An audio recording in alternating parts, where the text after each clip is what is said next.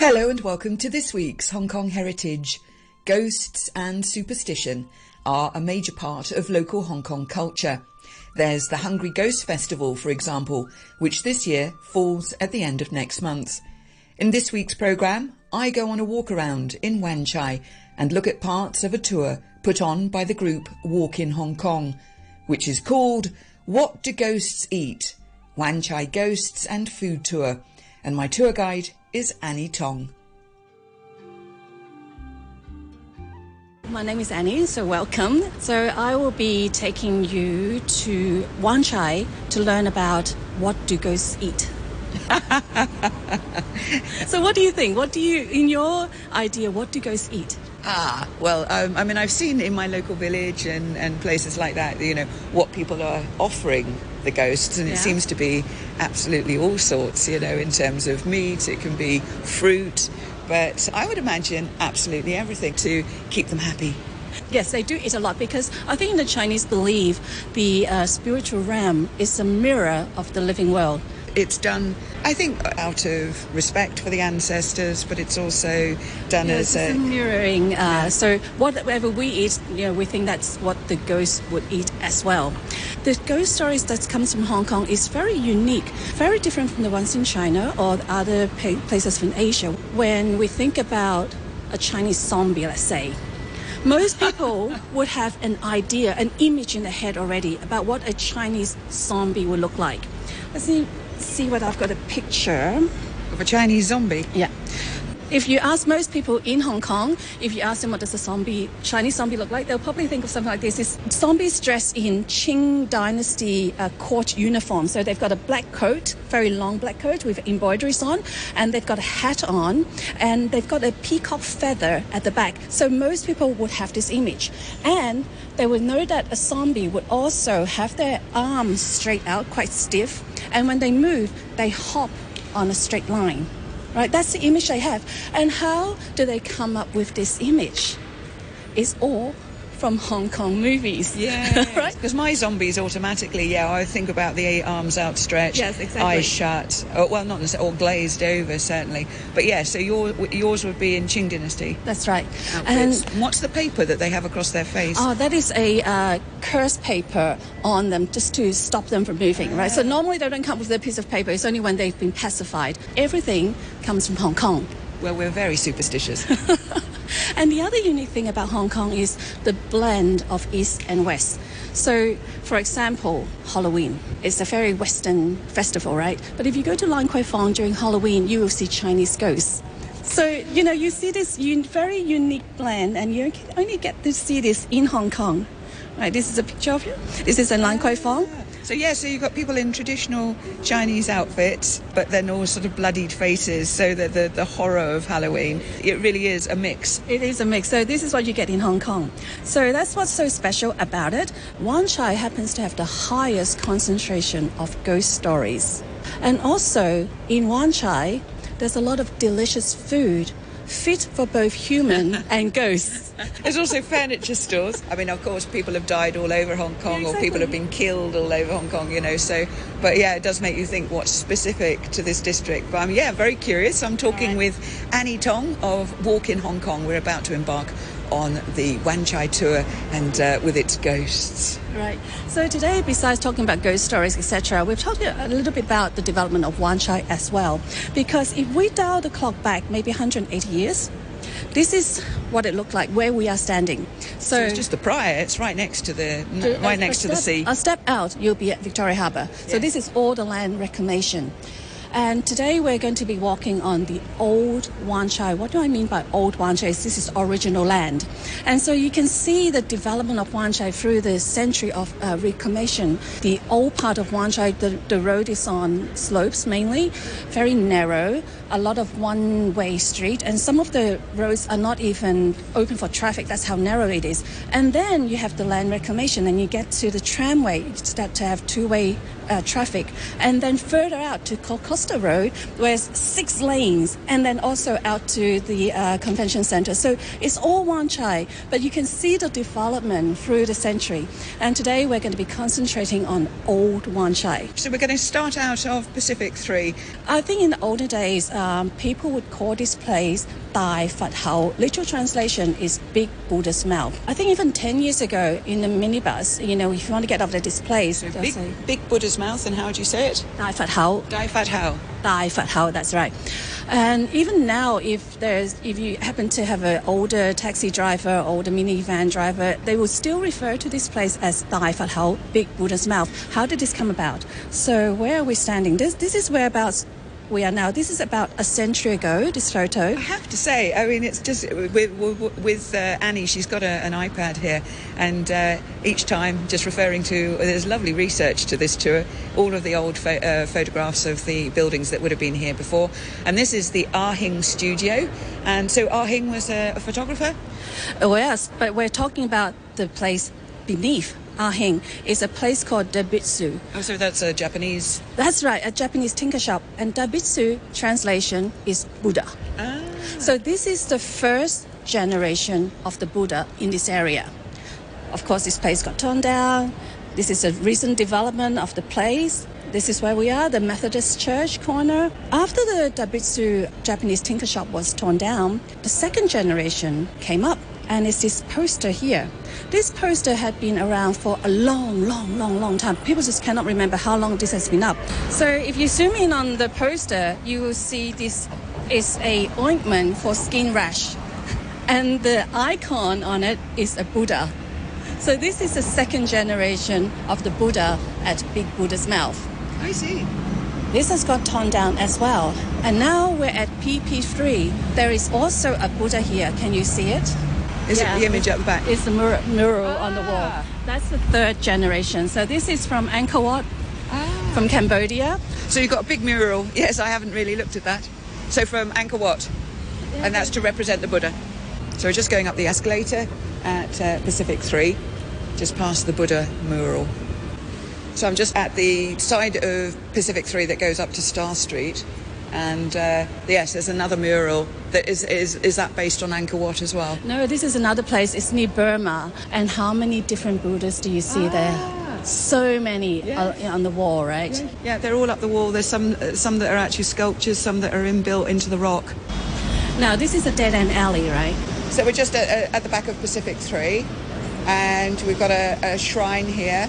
Nice red shrine with offerings of apples and joss sticks, and a vase of lilies on the side. So this is an old bomb shelter. Oh. Right? So this is Admiralty. During the colonial times, 1840s, Admiralty is a place for the British military facilities. So it used to be a very safe place because the military is here, but it became a very dangerous place during World War II. Because Hong Kong was occupied by the Japanese. Admiralty and also Wan Chai just next to Admiralty, we were bombed about 70 times, over 70 times, and about 20,000 houses were destroyed. And so, we have a lot of bomb shelters around this area. For the history about this place was one time during an air raid, the alarm for the air raid, it failed to go off. So the residents here just was not aware that air raid was coming. And when they became aware of it, it was already too late. People were running for this bomb shelter at this back alley. And while they were trying to get there, a bomb fell and hit them. After the war, we start to rebuild the city. And, over time, people forget. And so, this area, when you come here, you don't see any traces of war damage at all. Some time passed and suddenly strange things happen around the residents in this neighborhood. At night time, they would be hearing knocking at the front door. And when they opened the door, no one was there. And sometimes they will hear babies crying in apartments that do not have babies. And I'm sure, you lived in Hong Kong for so many years, and one strange phenomenon in Hong Kong buildings is in the middle of the night, you hear something that sounds like a marble dropping on the floor and go dun dun dun dun dun dun, and you don't know what it is. Well, a lot of those strange things happen around this neighborhood, and so people start talking to the neighbors, and everyone said, yes, we heard the same thing. So they gathered together and dug up some history to say what happened in this place before, and then they found out about this incident, about the bomb going off. And they said the way to solve this is to build a shrine here. And this shrine is for the earth god, 土地公公, the earth god. The earth god has a very special function. He's sort of like a bouncer about, who he lets in the neighborhood and who he doesn't. And it seems to work because after that, all these strange things just stopped. And as you mentioned, when you describe this earth shrine, it's not a big shrine, but it's kept very clean. There's always fresh offerings here, fresh flowers. Every time I come here, there are different offerings. And sometimes I even find people putting egg tarts and pancakes as an offering to the earth god. And you're saying, so this is a bomb shelter behind? Yes. The reason why people think this is such a sinister corner, well, one is because of the story that I told about World War II, and also because for Chinese we have yin and yang, and the yin is the dark places. So this is sort of underneath a building, so it's very dark and shadowy. So that's where the ghosts and etc. Likes to come out. And I think in the past, I don't know what you've walked by here, maybe 20 years ago or so, there used to be this red banner just covering the back of this place to suppress the evil spirit to come out of here. And suddenly this red banner is gone. So I don't know how true this is, because I asked someone what happened to this red cloth, and they said, they did some ritual and then they folded the cloth and now they've put it in the shrine somewhere. I don't know where they've put it. All right? Interesting. But why are the ghosts, are they of the people who were bombed? Yeah, because we believe that when people die and they have unjustly, or they probably would be wandering around the streets to, vent out their anger or something like that, and they cannot find peace, they cannot rest in peace. So we've moved along from the shrine, and where are we now? We're at Electric Street. It's just a very short dead-end street, and that's because the very first power plant was here. And it's back in 1890. We have our first electric plant. So it was very new technology then, and the power plant went up.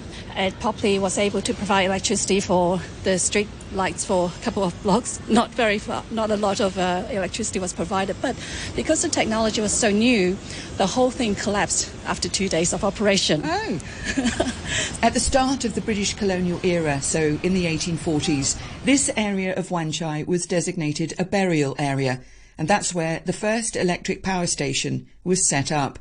A main driver, among others, behind this project was Armenian businessman Sakatchik Paul Chater, who set up several key firms in Hong Kong, still existing today, and also foresaw that Hong Kong would need reclamation.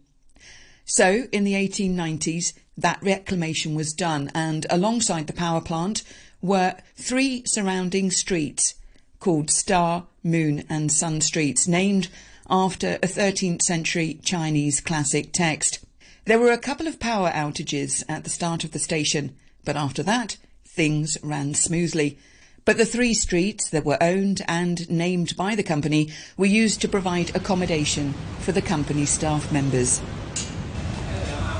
So we've just ordered a nice milk tea. I'm walking around with Annie Tong today. The rain is holding off. We're having quite a tour of the back streets. So this is really the older part of Wan Chai. So with the Cha Chan Teng, is this where you would find the ghost food?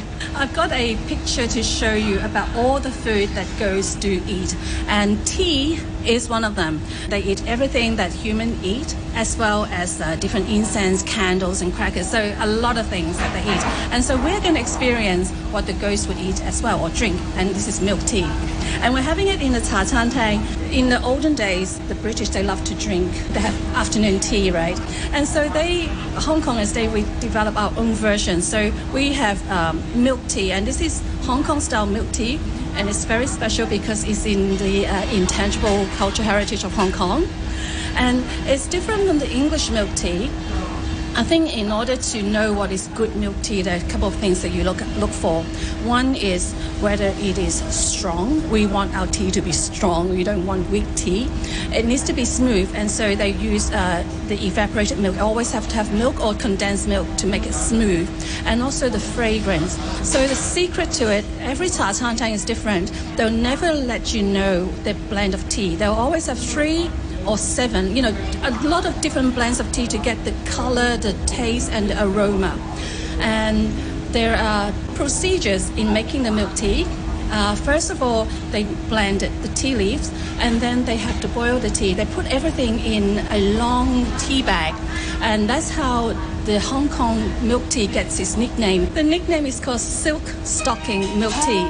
The tea bag is very long, and they put a lot of tea leaves in it. And so after the tea has been tainted a few times, the bag is just a cloth, and it's turned the tea color. So people think, oh, you're using your wife's silk stocking to make this. I was recently in Lei Yu Mun, and I was in a similar establishment to what we are in today, just a regular cafe, a cha chaan teng. And there were all these, and I must go back, there were all these framed photographs on the wall. And this man, the actual proprietor, he's won prizes for his milk tea. And now, once they've made this tea, though, I mean, each one that we're getting, has it already long since been mixed with the milk then? After the tea is done, they have to pour the tea out a few times just to make sure all the tea leaves, the flavor is infused out. And the thing is, it's very different from India tea. It's pooling the tea. The action is not quite pooling. Pooling is quite soft, but they're saying the word is hitting the tea. So it's using force to use the water to hit the tea leaves to make sure all the aroma comes out. And then the tea is ready. Because it's been poured so many times, we think that it loses the temperature, so it needs to return to the stove to be reheated up, and they only put the milk in before they serve the tea. Some tea masters like to put the milk in first, others put the tea first and then milk.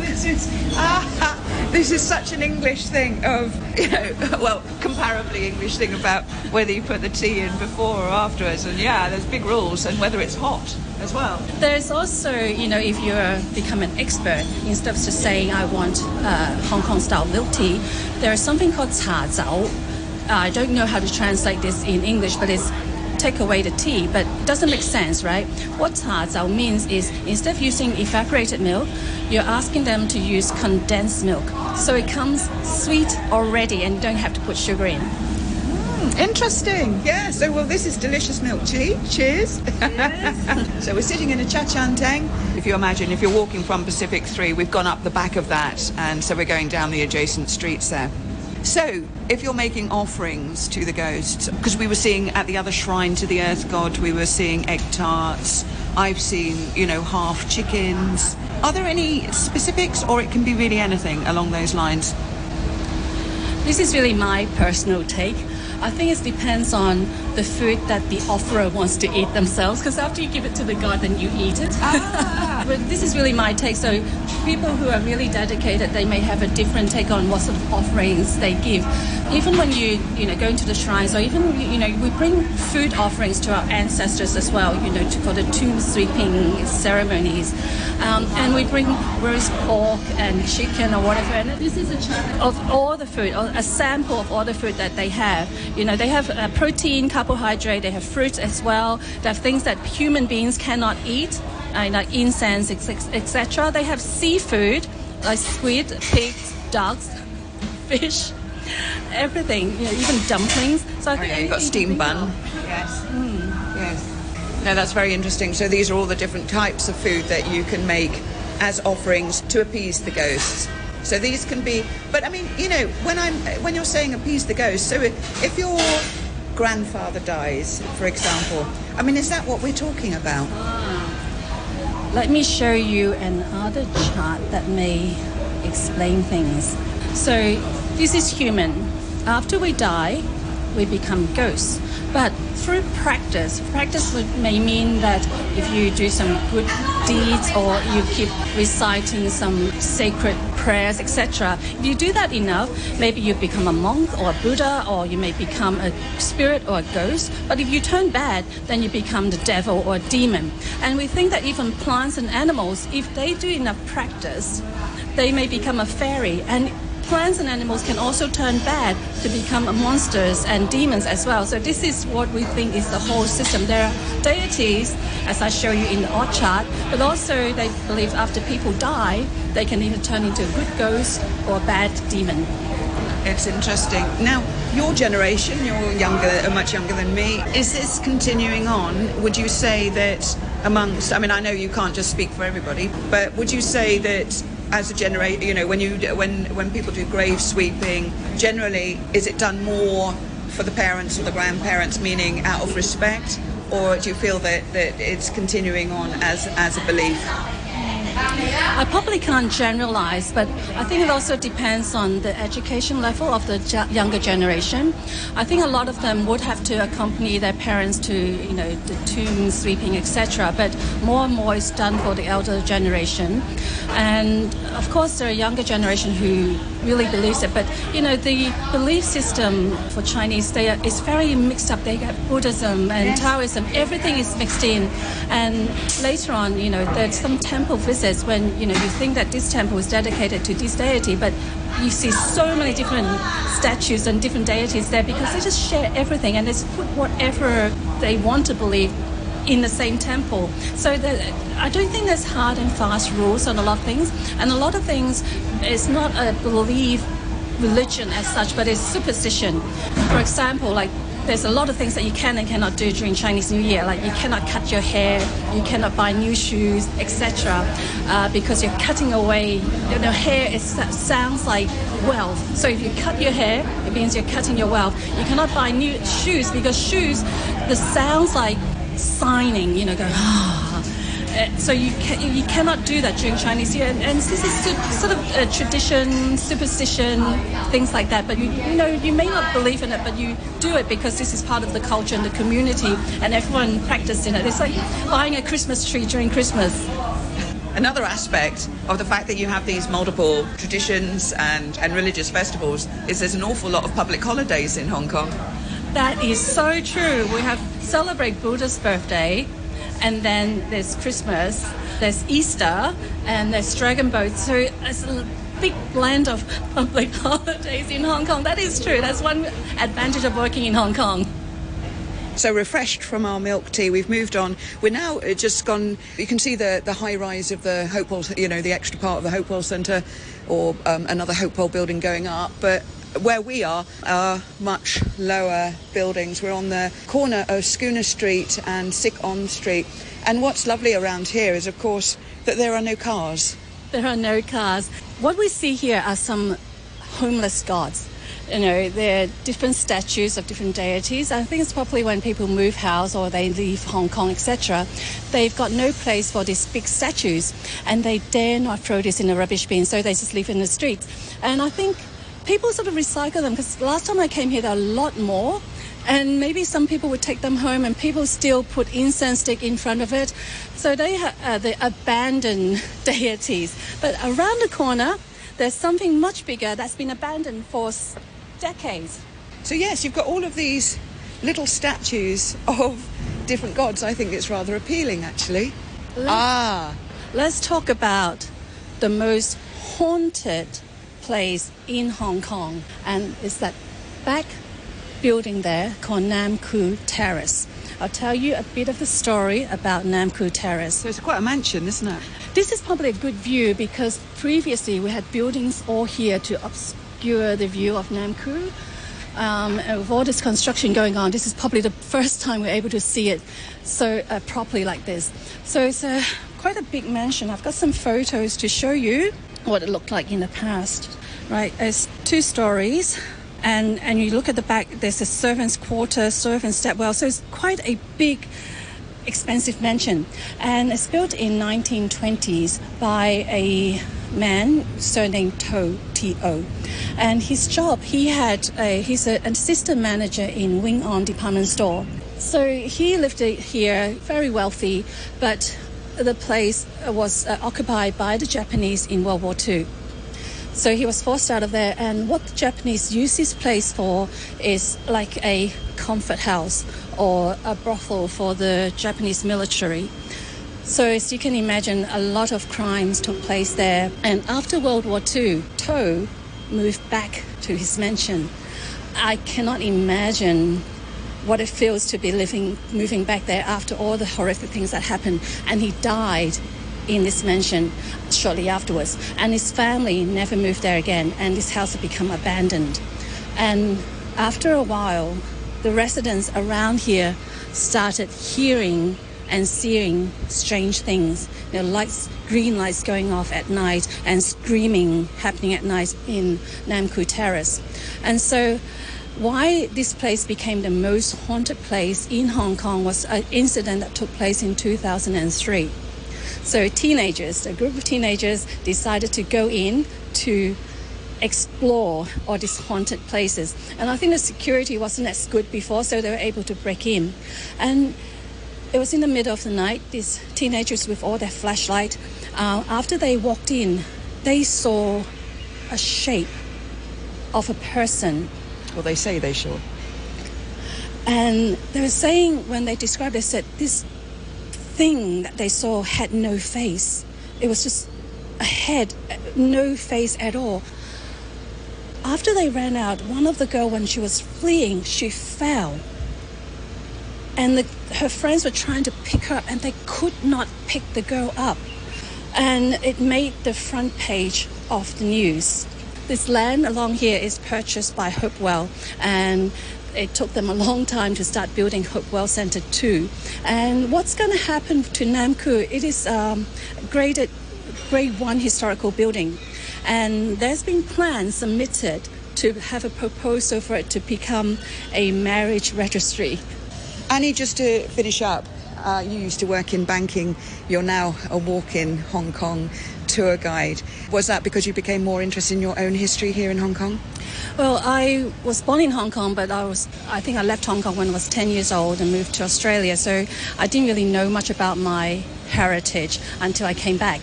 And it's just fascinating. I think it's a long story of road to discovery, but once I found out about the fascinating history and culture, I just want to know more and more, because the more you know about my own city, the more of a sense of belonging you have for this place, and the love of this place grows as well. I think initially when I first came back, I was so stick with the Western culture. I was stick with Hong Kong Island side. I wouldn't even go to Kowloon because that was considered the dark side. Knew nothing about our history or culture at all.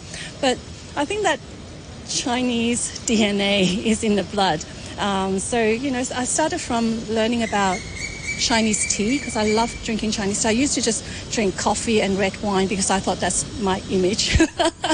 But I love Chinese tea, and from after learning about Chinese tea, it branched off to Chinese ink painting, to Chinese calligraphy, and then to all this history. And so I think I was very lucky to have this job where I'm able to learn about my heritage as well. And I hope that through all these walking tours, people local as well as visitors learn about how unique this city is. I think a lot of times it's always the textbook version is from a small fishing village to become a cosmopolitan, but it's so much more than that. My thanks to Annie Tong of Walk in Hong Kong.